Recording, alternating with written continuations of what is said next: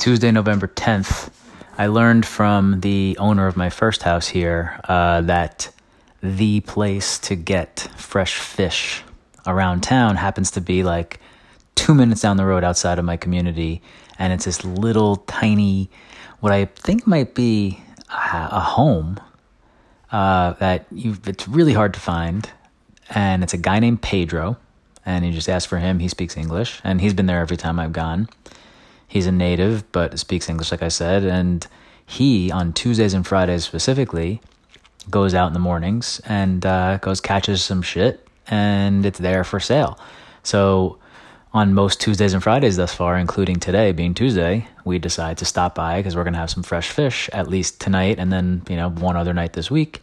And it's just like whatever he has. So far, what I've seen him have, what we've had for him is fresh tuna, fluke, sea bass, and shrimp. Now, at home, this is home.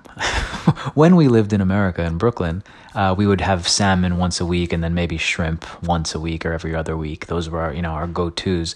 And I've always wanted to have more fish in my life other than sushi. So sushi doesn't count for this. But I've always wanted to have more fish in my life. But A, I just never really loved it that much. And B, I just didn't know what to kind of do with it or what fish I like or more than others or how to cook it or is there anything to it. And I just never that fulfilled by fish meals other than my go-to salmon.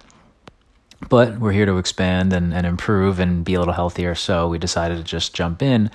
And so far I've had all those four things. And tonight I just finished a fluke that was alive at some point today, November 10th. It was alive today. And Pedro, my guy, went out, caught it, had it in his freezer. I got there, came home, threw it in my fridge, cooked it, ate it.